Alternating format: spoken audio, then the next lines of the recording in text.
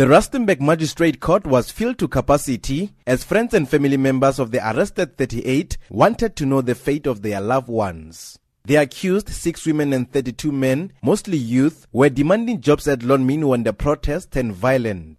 During the court proceedings, there were delays, and the case had to be scheduled for the last slot of the day following a mix-up with the police docket. Most of the detainees' names did not appear on the docket, leading to charges against them being withdrawn.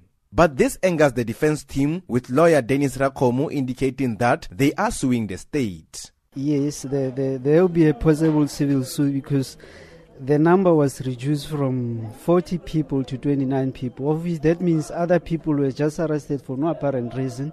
They spent days in court. That's why we're intending to sue the state for such. Not happy at all. Not happy at all. It shows how sloppy our system is, our police system is.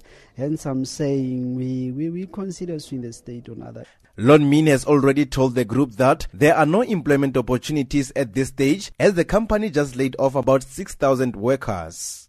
But the group, calling itself Unemployment Youth Forum, dispute this, saying the mine deliberately overlooked them. State prosecutor Macy Page did not oppose bail application for the accused, but argued that due to recurring violent protests at Marikana, bail should be set at 500 rand each. This was against the plea of the defense team that all the accused are unemployed.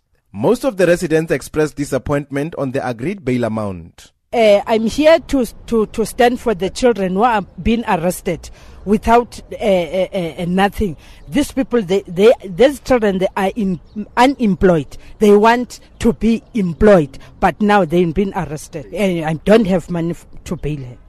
The EFF, which sent its legal team to represent the accused, was equally disappointed.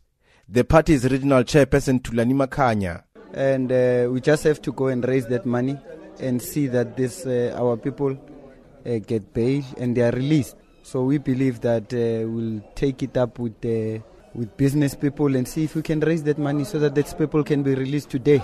Meanwhile, the accused will remain behind bars until all bail amounts for each accused have been settled.